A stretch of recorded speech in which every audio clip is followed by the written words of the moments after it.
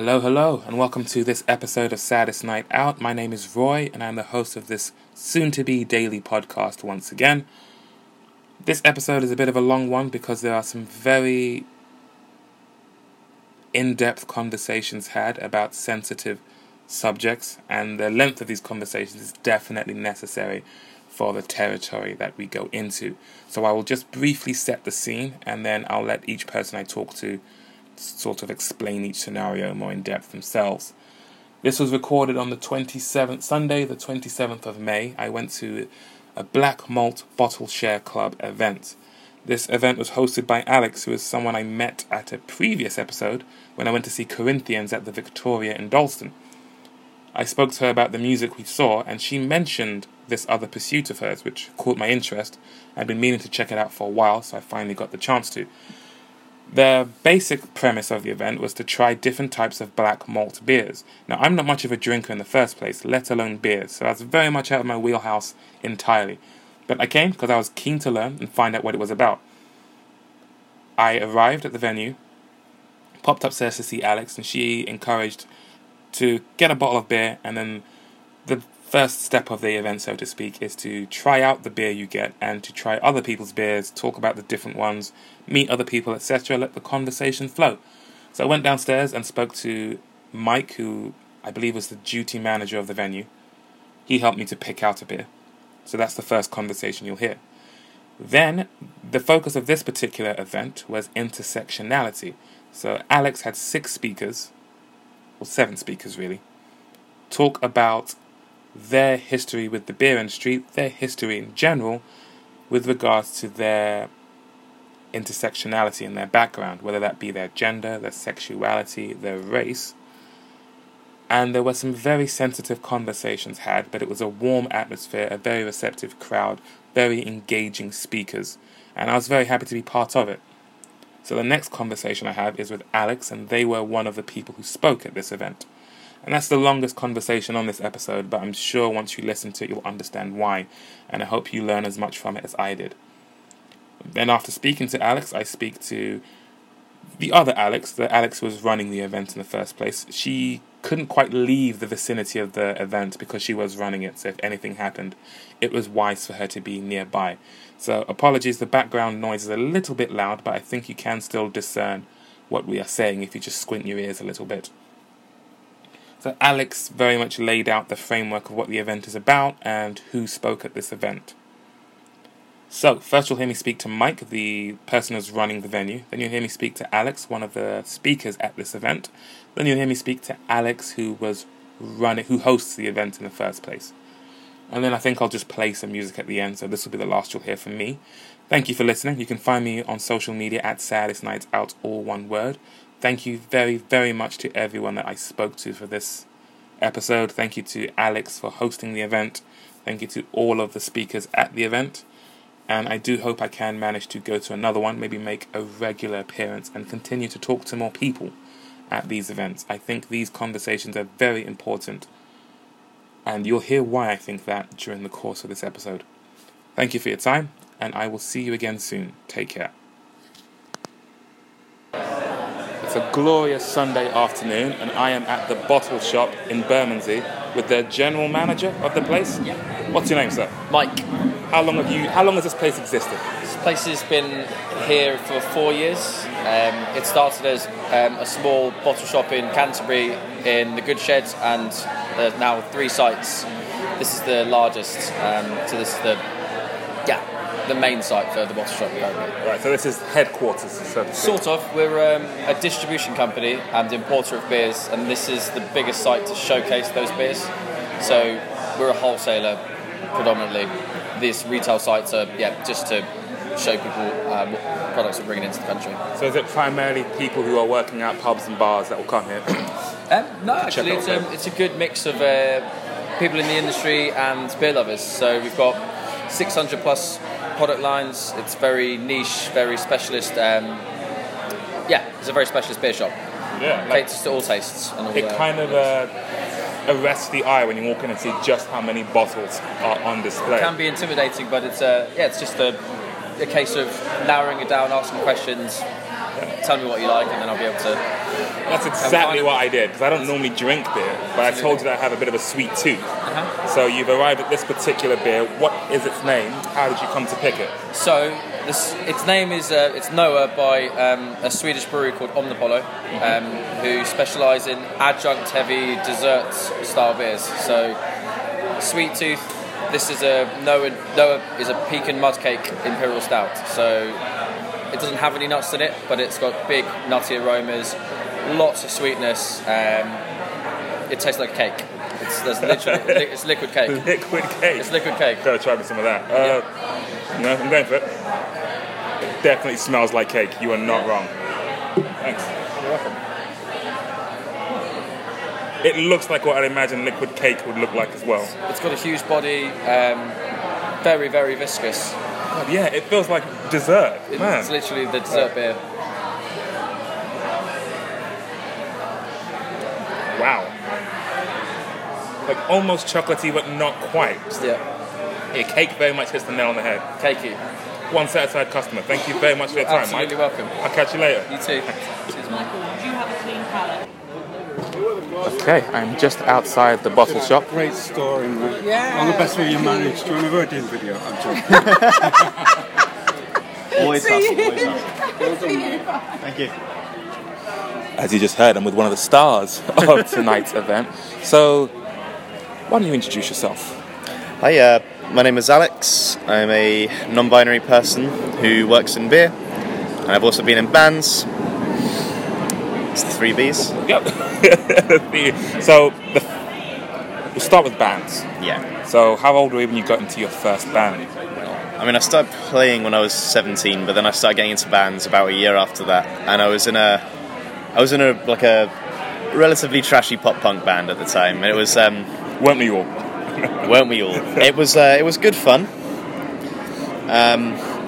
We started getting somewhere. We'd done a lot of gigs. We'd started supporting some bigger acts. But it was getting to the point, I was older than all the people in the band. We've been doing it for 2 years or so. But the others, they were still in sixth form when we started the band. So they were, they had places to be. The drummer, he was planning on joining the army. And the vocalist, he moved to London. I mean, we were in a village 60 miles away from London at the time. Bit inconvenient. So, little inconvenient. And the guitarist, he just didn't want to do it anymore. So I tried desperately to hold on to the band, at one point being the only member. Trying to build the whole band up. Eventually gave up on it and joined a band with most of the same members. Writing completely different stuff. And then I left halfway through the album recording. EP recording, but yeah. What instrument did you play? I play bass. So, how much time passed between you being the only member of the first band and then you joining the band 2.0? About 3 months. Not really a lot happened. The flame was still alive in your heart. Yeah, it was still fun. It was very different music, which kind of led me into writing a bit more experimentally, which is pretty great. And then, as my time with that band was ending, I'd started a band with my partner, Elle, who I was talking with tonight. Just gestured, but they're not there. So, and you can't see this. This is a podcast. So there's that. That was a band that was initially titled Rabbitfoot, which is a terrible name. Lucky Charm. I like it. Yeah. I mean, I make music as loads of Japanese bands, so my measure of good and bad names can't be trusted. But I think it was a good name. Yeah, and then we changed it after it was, funnily enough, another band for people who are students, and we had our first gig as Rabbitfoot. It was also our last gig as Rabbitfoot before we. Before the guitarist at the time, the lead guitarist, left the band. And then we went, cool, we can actually name the band what we want to. And thus Old Logic was born, which is a name that I actually quite liked a lot. Is there a history, anything behind it? Or just you just kind of plucked it out of thin air, which is kind of cool, but I feel like that's how band names should definitely come about. They shouldn't just be contrived. Like, I've got some other art stuff, like the projection that was on today, that's something I did in animation. That's under the Milk Ape, which is another questionably chosen name, but neither here nor there. But then we did that band for about 4 years. That finished when all the members, they were moving to different counties. Are you noticing a theme? A little bit. Yeah. So we just couldn't keep it up physically because we just, one of us was in Brighton, 2 of us were in Canterbury, 1 of us was in London, like... Just a rehearsal, never mind a show. Yeah. The whole thing. Then we kind of started doing more gigs. We got another guitarist who was a little bit more willing to, to not be as regular. And then, he moved back to Bexhill. And then I moved to London. So the band really didn't. It kind of dissolved unofficially. Officially, unofficially. Yeah. So And, is it like on extended hiatus? Something like that. It's never coming back. It's never coming back. We just never told anyone. Defeated by logistics. If there are any old Logic fans listening to this, sorry about that. Hate to break it to you, but you may have been surprised. You may be surprised after the 2 years of radio silence or whatever that we're not actually doing anything anymore. Well, we're here together. I guess not primarily, but partly because of beer. So when did beer become a focus in your life? Beer became a part of my life actually through my dad. My dad started his journey through beer, his second journey through beer, as someone who had to homebrew because, the economy was like fucking double dip economy, double dip recession. I have had some to drink. We all have, double dip recession, got made redundant. Our family were in a bit of a spot, so we thought, my dad thought, probably shouldn't go out and buy beer. So he thought, I'm going to make beer. And so he set about making beer in his shed. And he did this for a few years, and I started really enjoying it. And then he started an events catering company that brewed its own beer with one of his longtime friends. And it was through that I actually started enjoying beer, and I started having more and more. And then he introduced me to a company called The Bottle Shop, funnily enough. What would you know? Where we are tonight? This was at the original branch in Canterbury. So I was still living in Canterbury at the time. It's just while all of this was happening. And I, at the time, was working in a bargain shop, which will remain unnamed. Okay. Not doing too well. In fact, I was with Elle, and Elle was working 2 shifts a week as a waitress and earning more money than me. So you weren't doing too well, right? Wasn't doing too well. So I started being cover staff at this place, and that evolved into being part-time staff and full-time staff. Within a year, I'd become the assistant manager. Right. Some progress. Yeah. Some progress indeed. And then I kind of fell more in love with beer, and I kind of realised I wanted to make this my career, or as I suggested to one of the speakers earlier, Kabir. I like it a lot. I like it. Beer career is now a Kabir. Kabir. You heard it here first. Yeah. Can I ask? Because I am not much of a drinker in general. As far as my history with alcohol goes, you're a teenager and you know it means a good night out, so you first get your sneaky sip. And I remember vividly being like, oh God, what is this? Why do people drink this for fun? But somewhere along the way, most of my friends seem to evolve towards, oh no, I really like this. Oh yeah, it's going to be a good taste. And I never did. So I just went, just kind of nod along. Like, yeah, me too. Yeah, really like this. Oh, it's great. Yeah. But I'm not having a horrible time at all. Yeah, hide the face, keep smiling. But even now, I mean, and I feel a bit safer saying this outside rather amongst everyone, but like if I have lager, I'll put lime in it.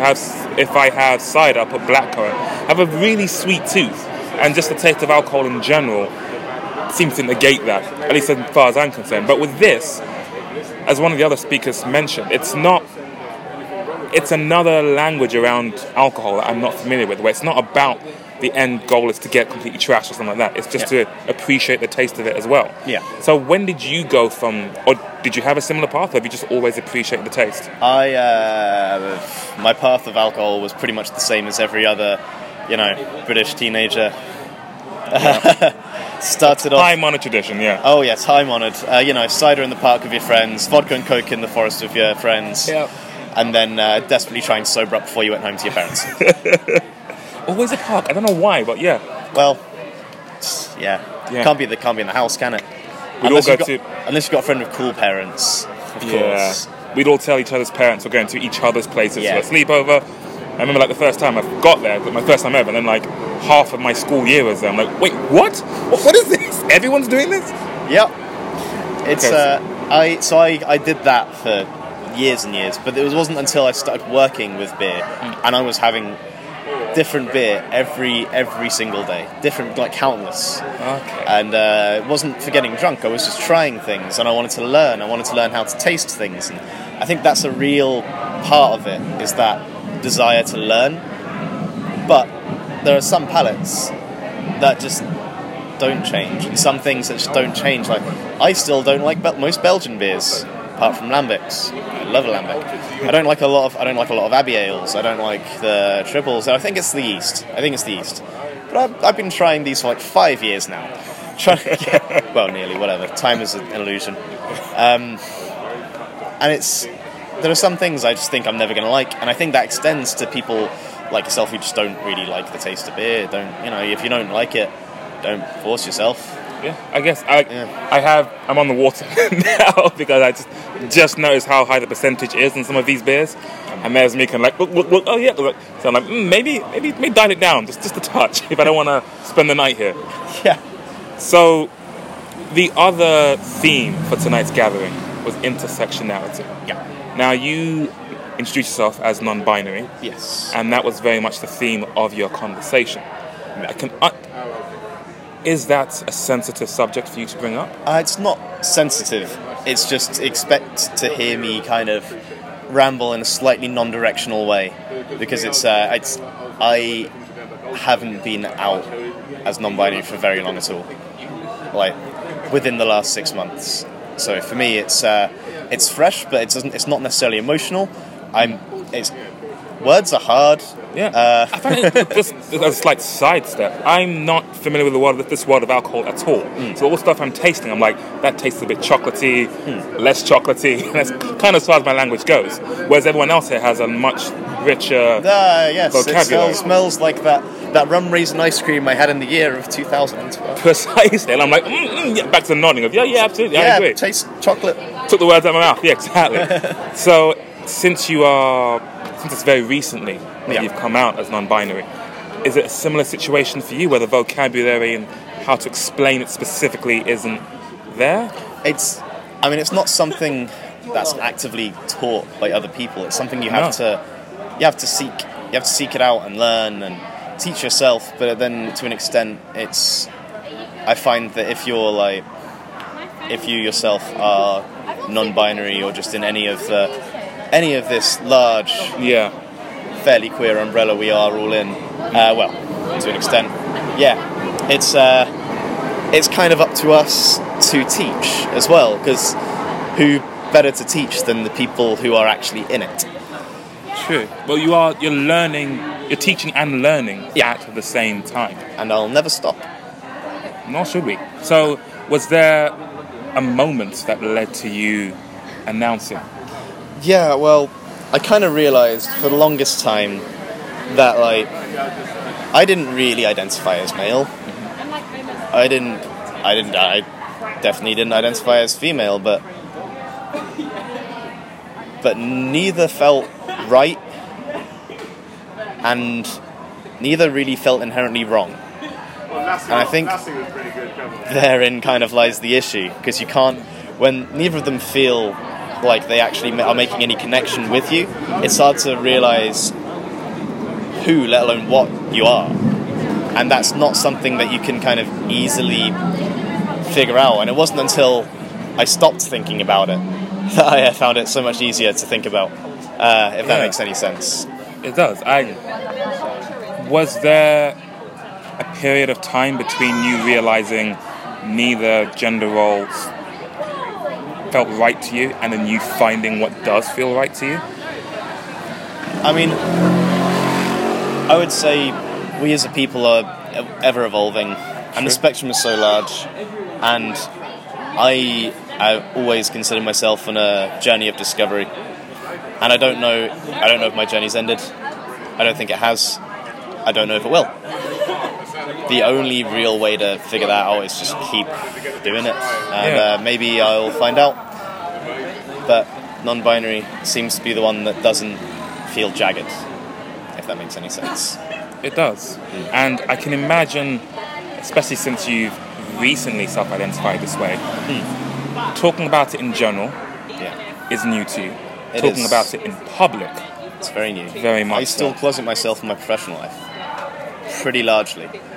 Like, I mean, like if it's just, to a customer, oh sure, I present fairly masculine, so I must be a guy. But it's easier for me not to have to correct every single customer, and easier for me to not have to explain to every colleague how I like to be referred to. It's just easier, and it's just about the path of least resistance. Yeah, it just. But yeah, it does feel like. It does often feel like you're living a bit of a lie. So on the flip side, what element in your daily life lets you feel your truest self? And this is going to be cheesy as fuck. Bring on the cheese. We love some cheese. It's that moment where because I've only recently moved in with my fiance as well, and it's that moment where I wake up in the morning, and it doesn't matter who I am, what I'm going to do that day, what I did the night before, what I did the week before, what I did the year before, what I've done leading up to that moment. All that matters is that I'm there in bed with my partner, and it's only love. And that is the only moment where I can feel my truest. That was beautiful. Thank you for sharing that. Thank you very much for your time, Alex. No problem. Enjoy the rest of the beers you taste. I will. I look forward to talking to you again. Yeah, for sure. Yes, in fact, I've been saying, like, it started out as my music, then it became other people's music and other people in the music community. Now it's anything goes. Because especially after tonight, there's something I'd hinted on, but tonight it really fortified it for me. There's so many voices, so many stories out there to be told. Any opportunity you have to help to share some that might go overlooked is a blessing. Because as I was saying to Alex earlier, it often falls on the most vulnerable to make that first step towards turning the conversation from something that's niche and to the side and try to be ignored to something that's to us redefining what normal is. Such that, is it fair to say the basis of it starts with being a black woman in the alcohol industry and recognizing you're an outlier in that respect? I did say that earlier, that the basis of the Bottle Share Club is to celebrate dark beer. That's literally the be-all and end-all of it. I want to introduce dark beer to people that would never even consider having a dark beer on tap. What do you mean when you say dark beer? So beer that's made predominantly with malts, and malt adds colour and a certain type of flavour, so coffee, chocolate, caramel, biscuit sort of flavours to beer. So you start with a base beer, you add different gradients of roasted malt to the beer, and it just adds something different. It just adds something different to your typical lagers and pale ales and IPAs. So when did you develop a particular taste for that type of beer, and then what made you want to share it with others? I think it's when I started my work at Brewdog, which is a very prolific Scottish brewery, and they trained me up. They trained me up in the world of beer. I knew absolutely nothing about beer, but they gave me this dark beer that they had in their core range called Cocoa Psycho.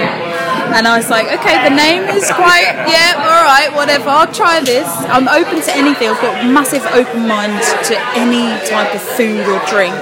And I was interested in alcohol before, but when they opened this bottle of Cocoa Psycho and I tried it, and it tasted exactly like cacao, the natural cacao that you get. And I was vegan at the time, so I was like, right, anything cacao, I'm there.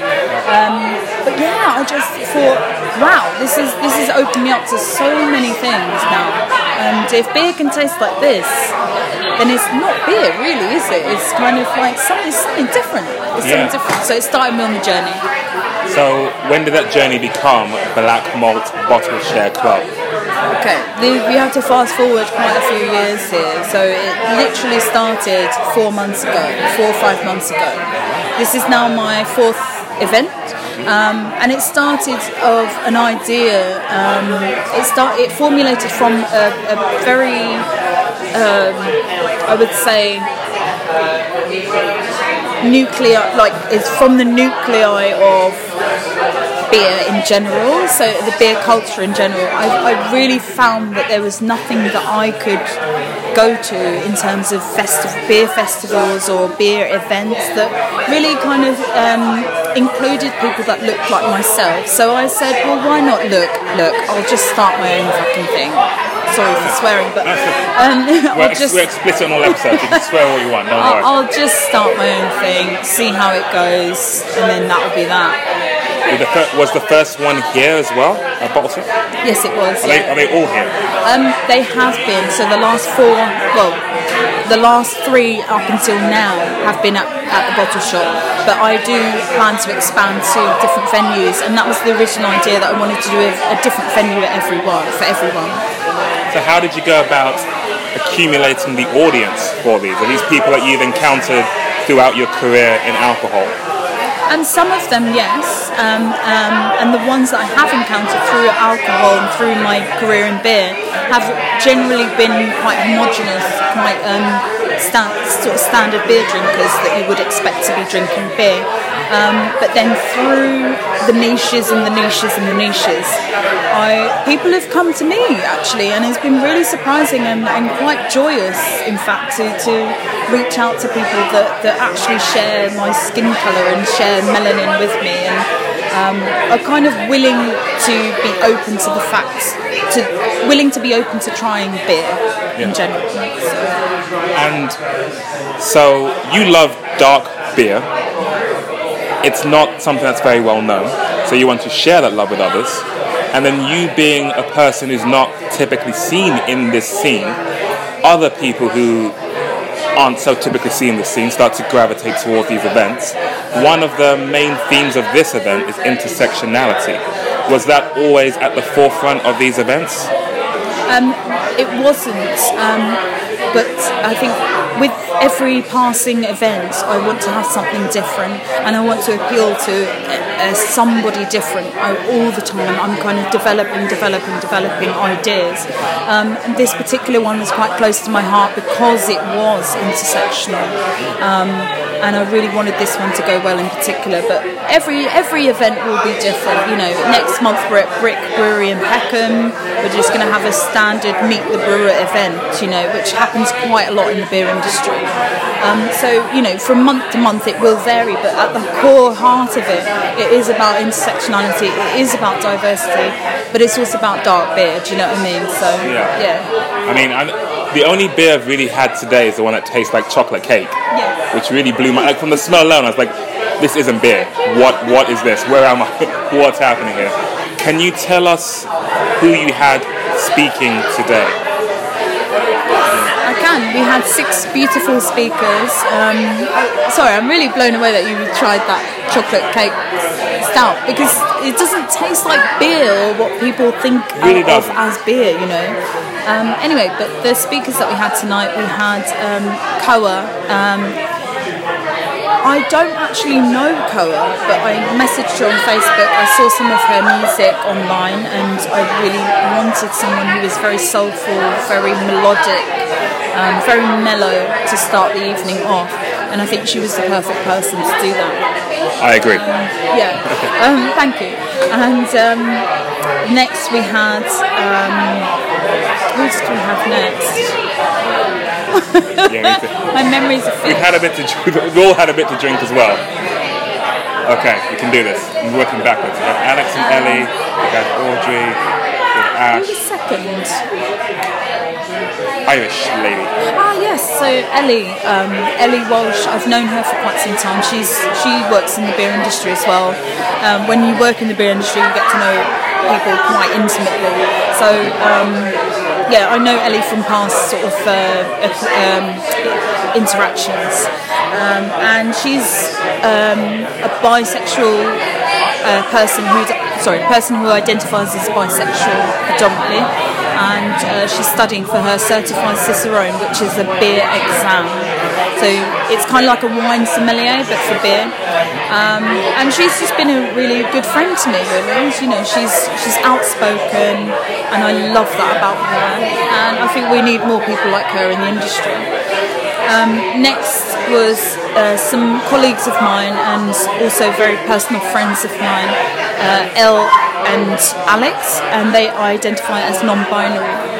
A non-binary couple who are due to get married soon, and they just spoke about their experiences in the beer world and how they met.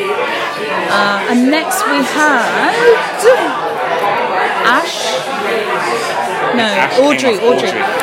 Yes, so next we had Audrey, who is probably one of my closest friends. I met her when I was working at the Rake in London Bridge, which is a craft beer place as well.